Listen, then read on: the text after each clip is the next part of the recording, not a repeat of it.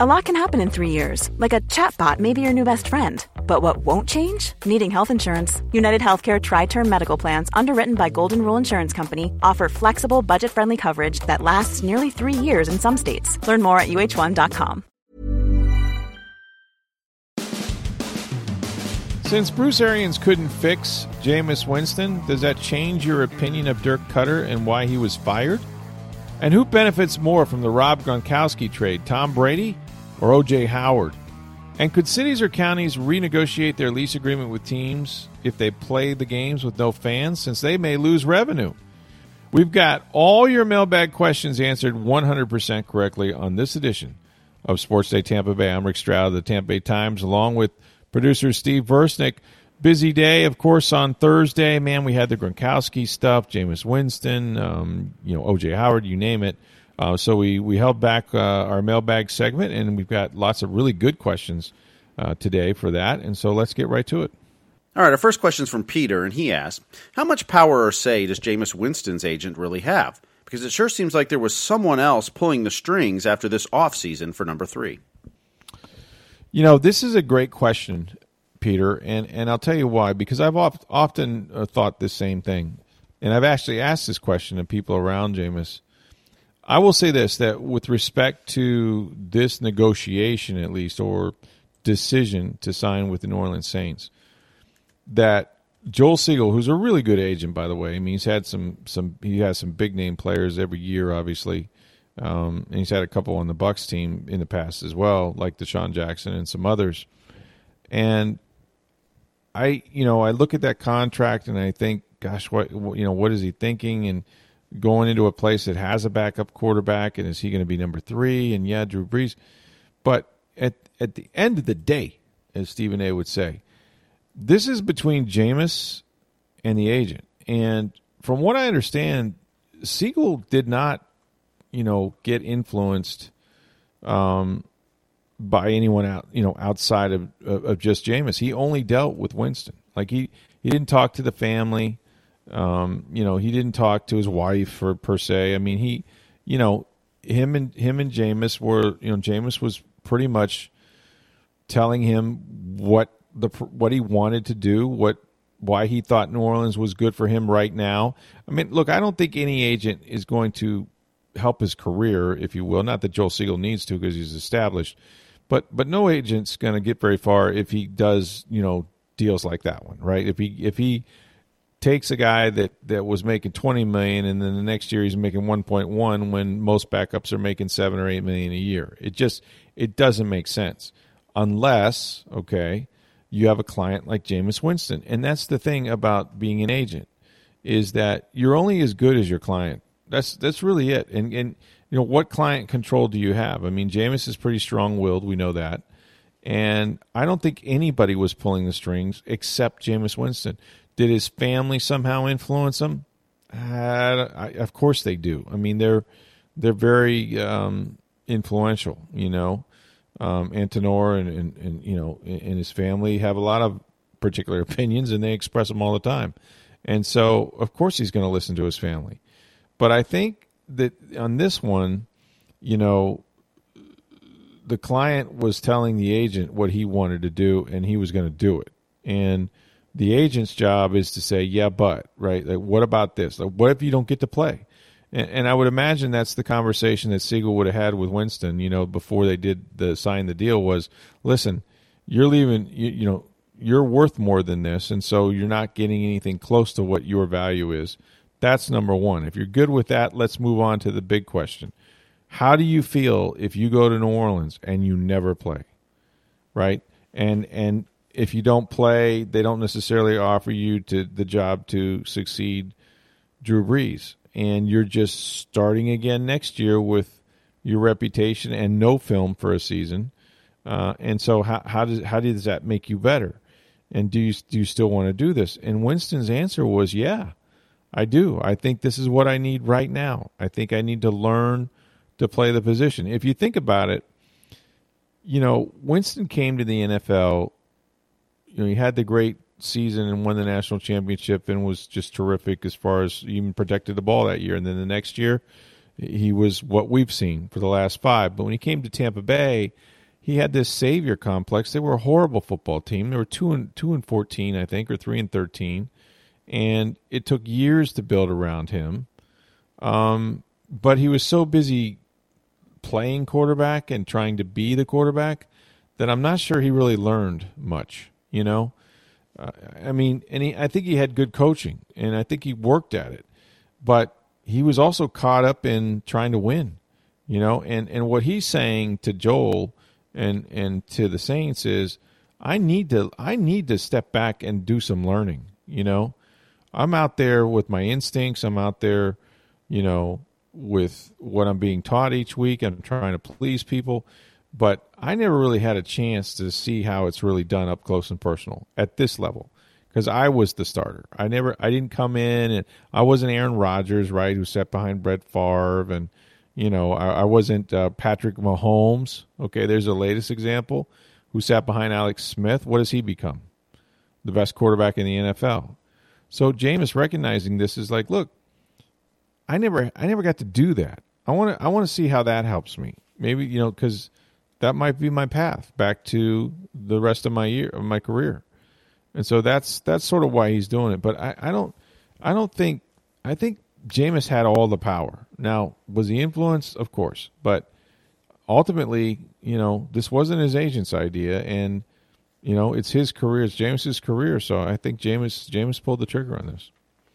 All right, Eric asked, what do you think the crowd reaction will be at Raymond James Stadium when Jameis Winston checks in at quarterback for the Saints, if Sean Payton finds a way to get him in there and there are fans in the stands? Well, I don't think Payton's going to get him in there just for garbage time. That wouldn't make much sense. But if he happens to play and be the starter or come into the game that's competitive and God forbid Brees gets hurt in that game against the Bucs, my reaction is just what it's been, which is mixed. I have never covered a more polarizing player or athlete than Jameis Winston. And this goes back to their selection of him. When Lovie Smith sat us down, I think it was myself and then Roy Cummings of the Tampa Tribune in his hotel room in Indianapolis back in 2015 and said, guys, let's talk about the elephant in the room, okay? You weren't there, I wasn't there, all this other stuff. BB guns, Rick. My brother and I had BB guns. When we stopped shooting BB guns, we realized one was going to poke our eyes out. Crab legs. I had to hook up. When I was in college, I had to hook. And it started there. It just did. And from there on, it has been nothing but this segment of people don't like Jameis even a little bit. And then this segment of people, he can do no wrong. And I mean no wrong. Now, they may be Florida State fans. They may just be Jameis fans. But, boy, are they loyal. And so, for that reason, I would assume that will be sort of the mixture at Raymond James if and when he were to run onto the field. And I think you'll hear lots of cheers, and I think you'll hear a hell of a lot of boos. Now, maybe more boos now because I have seen some people sort of drifting towards the Bucs side. Once your guy leaves, and it's like, okay, well, he's not, how dare he? He left me. I'm not going to root for him anymore. Go Bucs, So that's been some of the reaction. So there might be more boos, but I think it'll be mixed because that's been his career. All right. Alejandro asks, now that Jameis is in New Orleans, what is your favorite Jameis Winston moment and or game? Wow. So many of them. Best Jameis Winston moment and or game. You got to check your sheet on that one. I'm literally checking my sheet. That was the best. That might have been the best moment in terms of that was probably the walk-off, aha, what the hell just happened moment. Check your sheet. There was a couple of them. You should have said check Google, but. Here's the thing. This was never, and I know people don't believe this, especially those that love Jameis, but, from a professional standpoint or a personal standpoint, I got along with Jameis just fine, right? His family probably doesn't think much of me or the people that, like I said, that root for him, but that's only because I wrote a lot of stories about him playing bad. So when he played well, I can show you all the stories I wrote about him playing well. And yet, he came to the Bucs. He was 21 years old, barely. He was a kid, and I'm not minimizing what had happened at Florida State. And he was man enough to know what to do, what was right and wrong, and then later got in trouble again. So forget about the off-field stuff for a minute. I'm just saying, just day-to-day interactions with him. He did the press conferences. He skirted around a bunch of questions, but he stood up there and he answered them, and we were fine.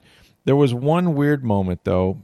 I'll give you a couple. I think one was early in his career.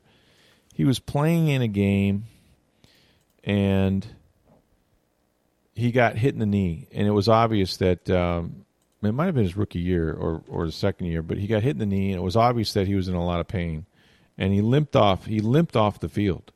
And he wound up finishing the game, but you could tell he was hurt. You know what I mean? And I don't remember if they pulled him a series or he shouldn't have been in a series. But there came in the post game, the question, and I asked it was, I think they had taken him out for a series. I said, did they take you out because you were hurt? And he really didn't answer the question. He was kind of like, I'm fine. My knee, I said, well, you look like you hurt your knee. No, my knee's fine. My knee's fine. And he got really testy about it. And it's like, we watched the game. We saw you were clearly in pain. So then, but after the press conference, he came down off the podium and he stood in front of me and he did this sort of quick step, I don't know what the hell, like a dance thing, like Michael Jackson or something. I don't know what he was doing. But he was showing me how good his knee felt. He goes, see, my knee's fine. And I was like, okay, good. It's fine. Great. And so that was he was sensitive about the injury or something like that. That was weird. But then, he had great moments.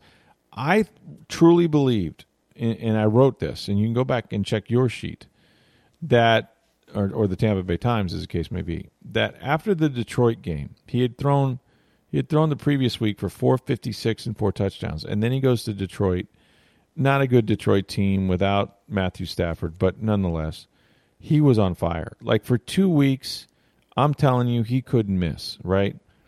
Deep balls for days. I mean, at that point, Brashard Perriman was the only receiver.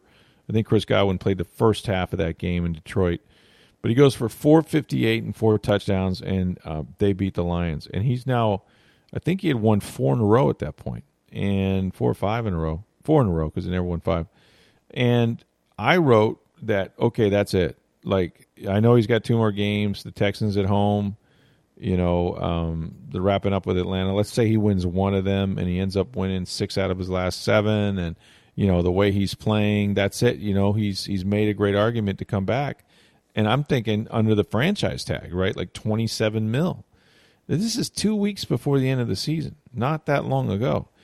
And then the final 2 games come, and it's just they're cataclysmic for him, And he had lots of help because Matt Gay missed 3 kicks against the Falcons, and we remember the walk-off overtime pick 6. But those 2 games overshadowed everything he had done. Good and bad before that, and I think that's what convinced Bruce Arians. We were 7-7. We should have been a playoff team. We certainly should have been a winning team, and we didn't. And decided he wanted to move on. So those are the 2 moments I can remember. And he even said, he goes, he was asked, "Do you think you've done enough to stay here?" He goes, "I hope I have. I hope I have." And then the final 2 games came, but those stand out for whatever reason. Jim asks, so it appears that Bruce Arians decided Jameis Winston could not be fixed or saved. Does that change your opinion of Dirk Cutter and why he was fired? Well, I could see why you would think that, but my opinion of Dirk Cutter is the same as it was coming in, which was I thought he's an extraordinary play caller. I think his offense, had probably as many or more explosive plays as any offense I've seen, including BA's last year. And I think you can document that, actually. Having said all that, whether Bruce was successful or not successful with Jameis, I thought it was going to be a difficult task. I thought that 1 year, you're really asking a lot. You don't know this guy. You're putting in a new offense. It was sort of like Jameis's last best chance, but it was a big bar to get over for Bruce to try to turn things around. I mean, you can't. I mean, this is the Queen Mary here, or the Titanic, as it turns out, and those things don't have a quick turning radius. So I wasn't surprised Bruce couldn't get it done, and I know why he was hired to do just that. But Dirk had Dirk had some other holes. I mean, as a head coach, I mean, he just did. He tried really hard, and I thought he had a good approach. And the one thing about Dirk that people miss is that he was always prepared. Like that guy would agonize over a team meeting and what he was going to say. I mean, he thought through things maybe ad nauseum, maybe a little too much. But, the NFL it's difficult. And Dirk said it almost from the time he was hired that somebody asked him one time about Jameis's future, and he just kind of cavalierly said, "Oh, Jameis is going to be here long after me." And I got to, it was curious he said it that way, but I got to realizing that he was just stating fact that, they will give Jameis more time if he needs it. But if I don't win, I'm fired. And that's exactly what happened. He didn't win after that first season when he went 9-7, and then he was fired. And so, he sort of had a pretty good grasp of his situation. I mean, all coaches are hired to be fired, but he didn't get to be a head coach in the NFL till he was like 57. And so, look, I like Dirk. I thought he knew a lot. Was he a great, did he have thick skin? Did he have a handle on how bad the defense? I mean, the thing about the defense with Dirk was his flaw was that he was loyal. He's that guy that's loyal to a fault, right? Mike Smith got him in the NFL. He got him to Jacksonville when Mike Smith, was a defensive coordinator there, and then he hired him in Atlanta when Mike Smith became the head coach. And those were big breaks for Dirk. That's sort of how Dirk got to be a head coach. And so he rewarded Mike by making him his defensive coordinator, and he was awful. And I mean awful. Like the worst I've seen, I think, in the years that I've covered the Bucs. It wasn't professional football at one point when they let Mitch Trubisky throw like 5 touchdowns in the first half and then 6 overall. So Dirk, came in after that game and said, "Hey, brutal game. Like, what changes? Are you going to make any changes?" And he's like, "What changes would I make?" We're like, "Well, what about the defensive coordinator?" He goes, "What good would it do firing one guy, getting rid of one guy?" Well, 2 weeks later, he got rid of that one guy, and it was his friend, and it was tough. But I don't think my opinion of Dirk is changed. I just think that it's more evidence, and so is the $1.1 million contract with the Saints, that this is not a coaching problem. He can Google all he wants to, his coaching tips, I guess, but unless Google can solve your interceptions or your turnovers, it doesn't really matter who the coach is. He's had good coaching. This is a myth. And I hear this sometimes from Jameis's camp, which I can only assume part of that's his family, is that, and I think his trainer has said this online, that he needs a modern-day coach. Well, I don't know what, were Dirk, so you're saying that Dirk and B.A. are just too damn old, the game passed them by? I mean, what are you saying? I don't agree with that. I don't think Byron Leftwich is too damn old. I don't think Clyde Christensen really is too damn old. He coached Peyton Manning. So I don't know what that means. But anyway, I don't think any less of Dirk Cutter or any different of Dirk Cutter just because BA couldn't fix Jameis. Okay, Ren asks, who benefits more from the Rob Gronkowski trade? Tom Brady or O.J. Howard?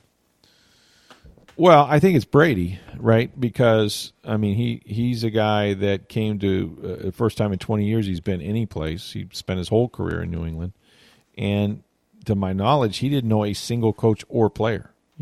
Jason Light was with the organization when he was drafted. Yeah, he'd see him now and then. And he didn't really know him, right? He just, they had a relationship or at least a professional, recognition of one another. But I think that Tom does, because, Tom has relied on Gronkowski to the point of where they're both Hall of Fame players, and he's going to know where Rob is going to be. And I think Rob's influence on that room, on that tight end room, including OJ, or maybe especially OJ, will also benefit Tom. So Tom benefits in Gronkowski helping OJ, and also just from being around, right? From having a familiar face, from having a key part of your offense that understands you, and you don't have to tell him where to go. He's going to be there, and there's trust. And that word trust is so huge in professional sports, especially football. So no doubt in my mind, it's definitely Tom Brady. Okay, Brian asks, do you think that Ronald Jones will be able to take another step forward, or is it likely that peak Rojo was last year? I'm going to say that the step forward he takes may not be as evident to some people in terms of yards, which is how we measure running backs, it seems. I think he'll take a step forward. I don't know that it's going to be one that's big enough for him or for the team. I mean, look, he still has talent. He's still an explosive runner, but that's what he is, right? He's a runner. And even though he had 33 catches last year, his screen game is solid, okay? And that's a good thing. But he's not that running back that Tom Brady requires to come out of the backfield, line up as a receiver one time, as in the slot the next time, and run the route tree and stuff like that. And for that reason, that's why they drafted, Keyshawn Vaughn out of Vanderbilt. And, you got a guy in the third round that can do it all. He's like 5'10" and 214 pounds or something like that. He's a powerful guy. Not a blazer, not a burner. He runs like a 4.5 40. But has great hands and is a 3-down back. And no matter how you slice it, no matter how much you love Ronald Jones, what he's not is a 3-down back. And, he can't stay on the field as easily in passing situations as, say, Keyshawn Vaughn will. So, I tend to think that Rojo could take a step forward, but I think that Vaughn ultimately is going to be a bigger playmaker, if that makes sense. I think Vaughn's going to get lots of chances in the pass game. I mean, Brady threw over 100 completions to his receiver, his running backs the last 5 years, each year, and so someone's got to pick that up. So a step forward maybe, but it'll probably feel more like the Keyshawn Vaughn show before it's over. All right, Buck North asks, the Bucs have revamped their defense since Bruce Arians arrived. They transitioned from a 4-3 to a 3-4, which may have accounted for some early struggles last year. But what player from last year's draft needs to take a big leap in order for this defense to go to the next level? Great question. And I think that the scheme was a bit of the problem, but I thought they adjusted that fairly simple, because whether you have a 3-4-4-3, you're still rushing 4 down linemen. Shaq Barrett went off and had 19.5 sacks to lead the league. When JPP came back, he was very, very productive. As far as the next step, right? You talk about the next step to greatness, and we saw the secondary really grow up at the end of the year. And guys like Carlton Davis and Sean Murphy-Bunting and Jamel Dean, they need to take a next step. I mean, they do. But their step last year was pretty damn good. I think Dean and probably Davis led the NFL in pass breakups. So that was big. The guy that has to take this step, it's going to sound weird, but, I really think that it's Devin White. I think it's their middle linebacker. And he did take that step at the end of the year. He was the Rookie of the Year for November and December in the NFC last year. Defensive Rookie of the Year. Rookie of the Month, those last 2 months. I think had he stayed healthy early in part of the year, he might have been Rookie of the Year. Who knows? But to me, Devin White is a game wrecker. Devin White has so much upside that he's just begun to feel and scratch the surface. I mean, he can absolutely use him as a guy to rush the passer. He's great in coverage. He's fast as hell. He comes downhill. And if he can stay in the lineup, and in his second year, like, everything was new to him last year. He didn't know the playbook. He didn't know the rhythm of the NFL and the length of the season and how to stay healthy, and all those things. And he had some bad luck with tonsillitis the first week and such.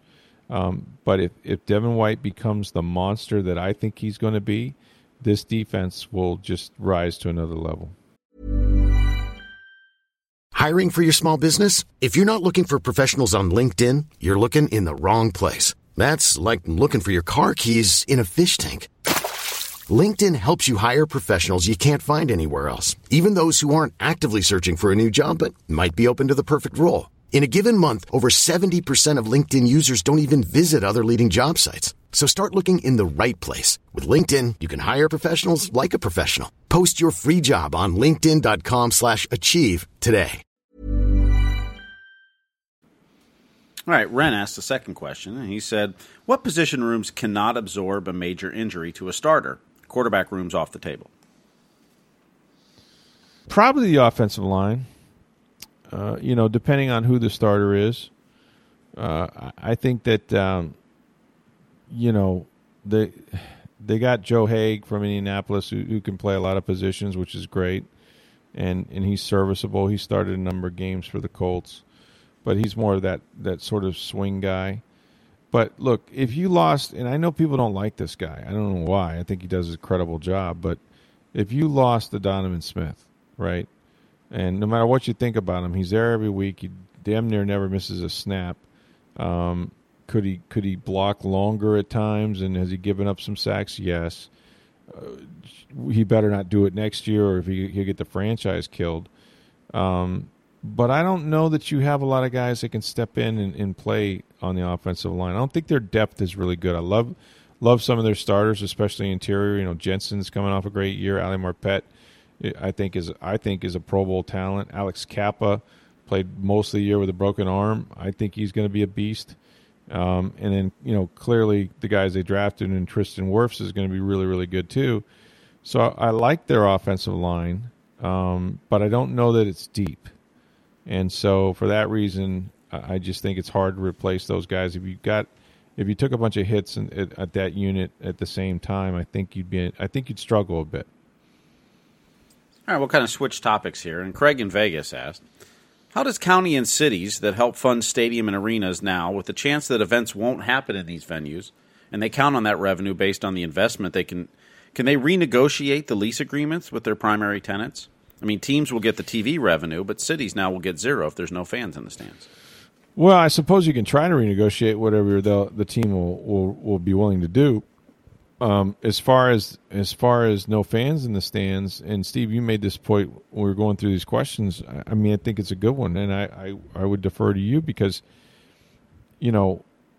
it's the municipalities that are making the rules. So yeah, my first thought is the county and the city or the state won't let you put fans in the stands. Yeah, right. So your rules are preventing you from making money.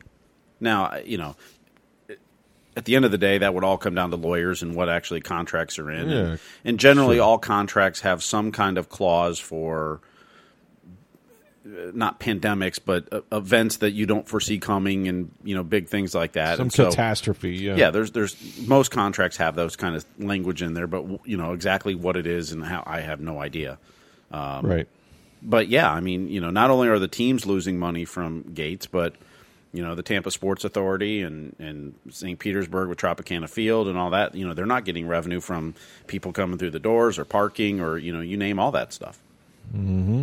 But at the end of the day, it's the county and the cities saying you can't have people congregating at this point.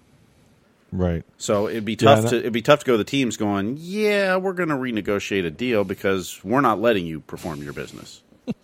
You can't have anybody in the building, but you better pay us for not having anybody in the building. So I'm not a lawyer, but I would think that would be tough. Yeah, it's just kind of a weak argument when you think about it, So let me get this straight. You wouldn't let us have anybody in there, and then we got to pay you because nobody's in there. Yeah. I get it. Some good questions for sure. Yeah. Any more? Oh, yeah, we got a couple more. Casey asked, okay, since we now have 2 Tyler Johnsons in Tampa Bay, are there any Tyler Johnsons anywhere in baseball that could be traded to the Rays? And I'm pretty sure you don't know the answer. Well, I'm just going to say that I would do what Jameis Winston does and go to Google to find out if there's any Tyler Johnsons. There is a Tyler Johnson that played in the White Sox minor league organization last year. Cha-ching. He's got to come here, doesn't he? I would think so. If we're going to make it Tyler Bay, I mean, we got to get the trifecta. Tyler Bay, Tiger Bay, Tampa Bay. What the hell? Yeah, it could get confusing. I mean, not to us necessarily. Who will score more, Tyler Johnson or Tyler Johnson? So, the Tyler Johnson in the hockey, he's got a number of goals under his belt already. So yeah, he's about you hope for 20 goals a year from him. So I think I saw where he scored over 150 goals now in his career. Oh, I'm sure he has. Yeah. And then, but I tell you what, though, this Tyler Johnson from Minnesota, I think he's going to be a great player.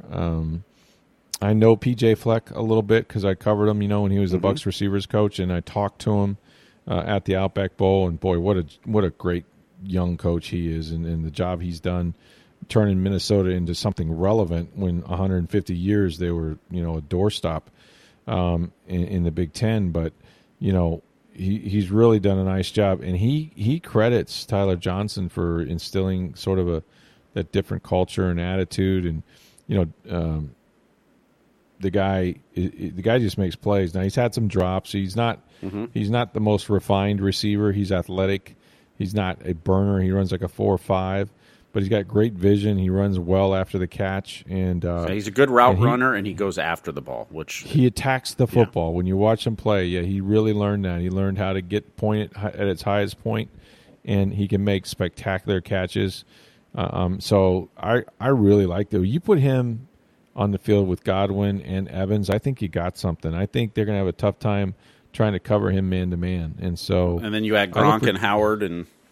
Oh, it really is. I mean, it's and then Keyshawn Vaughn or Ronald Jones coming out of the backfield. I mean, who do you guard? Who do you cover? You only got 11, right? So you can only double so many guys when you got 11 players, and for that reason, I think they're going to be very, very good. So I like that 2 Tyler Johnsons, and I like that Tyler tweeted afterwards, "I'm going to call it Tyler Bay," which is probably sounds a little better than. I wonder if he's Bay. trademarked that yet. He should.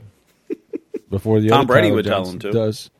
Yeah, sure he would. What hasn't Tom Brady already branded at this point? It's unbelievable. Yeah. One last question. It's actually more just a cool idea. I don't think it'll happen, but Josiah had tweeted us, and he said, "Hey, just a thought with the discussion of neutral sites and no fans. Wouldn't it be cool and different to have the NHL or NBA playoffs at cool outdoor venues instead of inside a depressing empty stadium? I'm sure you could keep ice cold in a ski town like Vail or something, or basketball on the beaches of L.A., or an outdoor court set up in a downtown would be pretty cool. Probably once in a lifetime opportunity." I mean, it's a TV thing at that point, right? Mm-hmm. I mean, because you can't have fans, so does it matter to me that they're outside? I mean, the lighting would be different. You still don't have it. I don't know. I'm not impressed by the idea.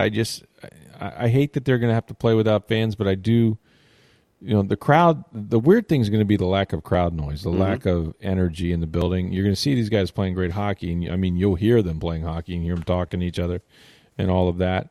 It's just not going to feel like playoff hockey to me. I think the ice fits very well on a TV screen. It's a good, it's a rectangular, rink and whatnot, but I just think it's going to be weird. Probably less so for hockey than some, but I was thinking about this the other day with hockey.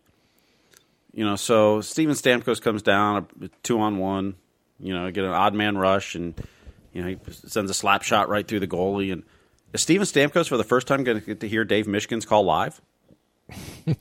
Yeah, you will from the press box. Scores from the rafters. Scores. I was thinking about it the other day. I mean, it's kind of, you might hear it on TV, too, at that point, because... Yeah, because it's so quiet. I was wondering, too, like, are they going to have, like, the organ guy, dun, dun, dun, dun, dun, dun, dun, dun, you know what I mean? Like, da-da-da-da. Yeah, is Paul Porter going to be announcing the goals? A lightning goal! That's right. The lightning goal! Yeah, I think they're trying to figure all that out. I mean, depends on if it's truly considered a neutral site game, or if it's who can come in the building. Yeah. I mean, it's. I don't think they know at this point. I think those are the decisions you make down the road once you figure out how you logistically can play the games first, and then you figure the rest out. But kind of an interesting. I just thought it was cool. I mean, you never thought about that, but the NHL go to Canada somewhere out in the middle of nowhere, have some mountains in the background or something instead of just empty seats behind you for the TV angles. Some caribou walking by. Yeah, there you go. Some Mounties on their horses. Hey, a little Fargo raid. Yeah. Just kind of a cool thought, though. No, it wouldn't be bad. I mean, I just play, man. Just play. Well, yeah. You don't have to wear skates. I don't care if you get out there in like rollerblades. I just want to see some damn sports, man. I do. I'm so like. First of all, I'm tired of doing what I do, which is write every day. And these guys have kept me busy, thank God. But every day that this thing goes on, it wears on you mentally, obviously. And you try to stay optimistic, and you try to think, boy, if we could just have sports. I'll say this: that one day we will, and it may not look like it did before, at least at first, but eventually we'll find a way to be able to sit next to each other at an arena one day. And in a weird way, this will be and I don't want to predict anything because, next thing you know, the Rays are drawing 5,000 fans. And maybe people will be a little nervous to come back into big arenas and sit together. That's also a psychological barrier. And I think you could see stadiums get smaller and things become more exclusive to Sky Suite holders and the whatnot.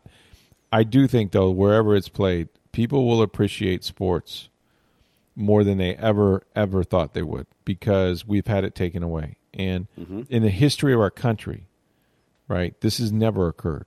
In the history of the world, 9/11, okay, for a week. Hell, the NFL played on JFK's, during his funeral, and they were lambasted for it. So you've never seen the axis of the sports world just completely stop revolving. There's no revolutions. We're just stuck. We stop spinning, and that is such a hard thing for those of us that love sports. And yet, in a way, it's just going to make your appetite bigger for it, and you're going to scream louder, and you're going to want to go to every game, and you're going to want to.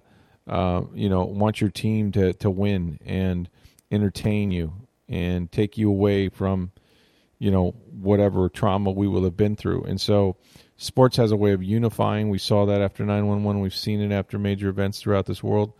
And I think it'll be there for us again. And when it is, I think they'll be stronger and more popular and hopefully, in the Rays case, more well-attended. But I do. I think we'll appreciate the athlete. We'll appreciate the musician. We'll appreciate the concert and the movie and just our freedoms again. Because I'll tell you what I already appreciate more is our schools. Yes. Not that I didn't appreciate them before. Trust me, but because you've had to do a little teaching and you've had to put up with your little darlings and see how they act when they're trying to learn. It is hard. The homeschooling thing is tough. It's really tough, especially when you're working from home. Well, yeah, that's the hard part is that it's not like your job stopped, or at least for many. No, unfortunately, some have been furloughed and laid off. Yeah. But those that are still working, it's it's not for lack of trying by the teachers or the schools or anything. But I will appreciate when they can go back to school. Well, and I will too, because I got to be honest with you, I'm failing 4th grade or 5th grade. And the thing is, I know I passed it once, and I should be able to pass it again, but I'm failing. And so, like, every day, my daughter will show up, and she'll have a book. And I'm like, here we go.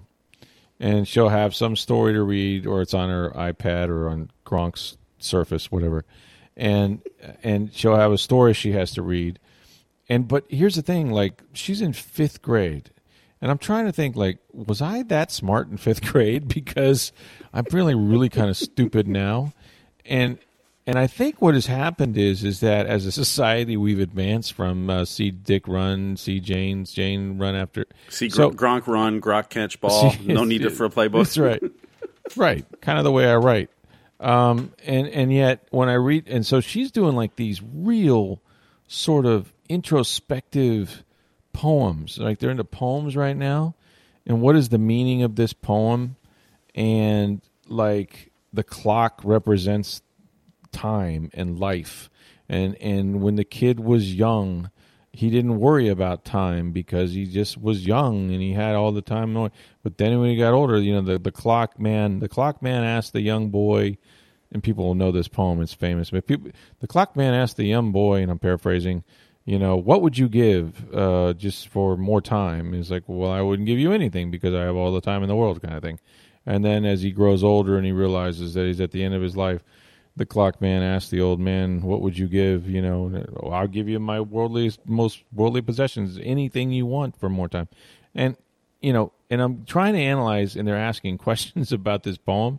And I'm going, now, wait a minute. Now, so the clock man, and it's just really hard for me because I know I passed 5th grade, and yet I'm not sure. I think I'm failing this year. I think I'm going to get the stuff you worry about when you hit your midlife crisis in your 40s, not 5th grade. I know, like these are real existential poems, and I'm going, yeah, don't get too deep and philosophical with these 10-year-olds because all they want to do is know if they can go swimming with their friends tomorrow. But they're having to do these great literature, read comprehension and stuff, and I have to do the reading. So yeah, it's been interesting, and forget about whatever you're doing. They've got to get through their 3.5 hours of school. That's the other thing I learned is that as much as we realize now how much time we wasted at work, somehow school is done in 3 hours. So why are they gone at 6:45 and then go to school till 1:30 or 2 when my kids are asking me what's for lunch, and I'm saying, did you finish your school? Oh yeah, we're done. I'm like, well, it's only 11:30, 11:45. I know, I finished all my stuff. So I said, do you waste that much time in class? Yeah, we talk a lot. Yeah. See, I got a first grader, and it's after 10 minutes, it's like, can I take a break? Yeah, oh sure. I'm like, you just started. You just woke up. Yeah. What do you got to do? You wrote your name on the paper. You don't get to take a break yet. Oh, but I've been at this school thing for minutes.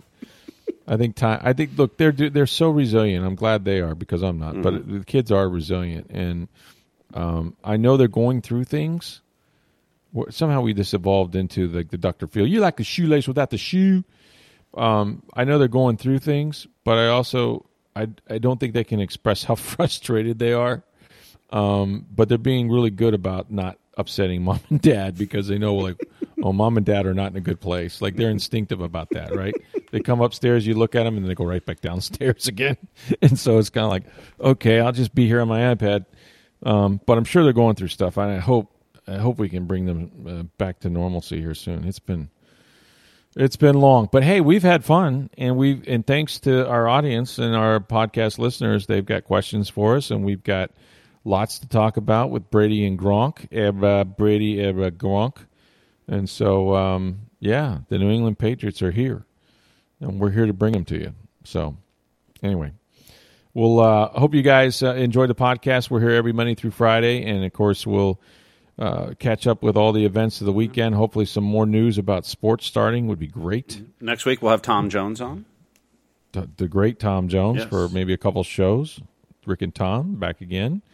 So we'll talk to him. He's been busy with all the political stuff and the coronavirus and journalism and all that comes on from the Poynter Institute. So, yeah, we'll have a great week next week. So for Steve Versnick, I'm Rick Stroud of the Tampa Bay Times. Have a great weekend, everybody. We'll talk to you on Monday.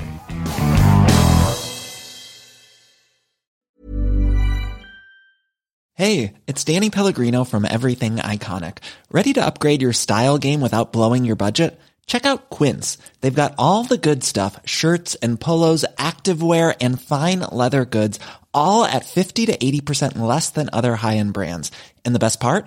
They're all about safe, ethical, and responsible manufacturing. Get that luxury vibe without the luxury price tag. Hit up quince.com/upgrade for free shipping and 365-day returns on your next order. That's quince.com/upgrade.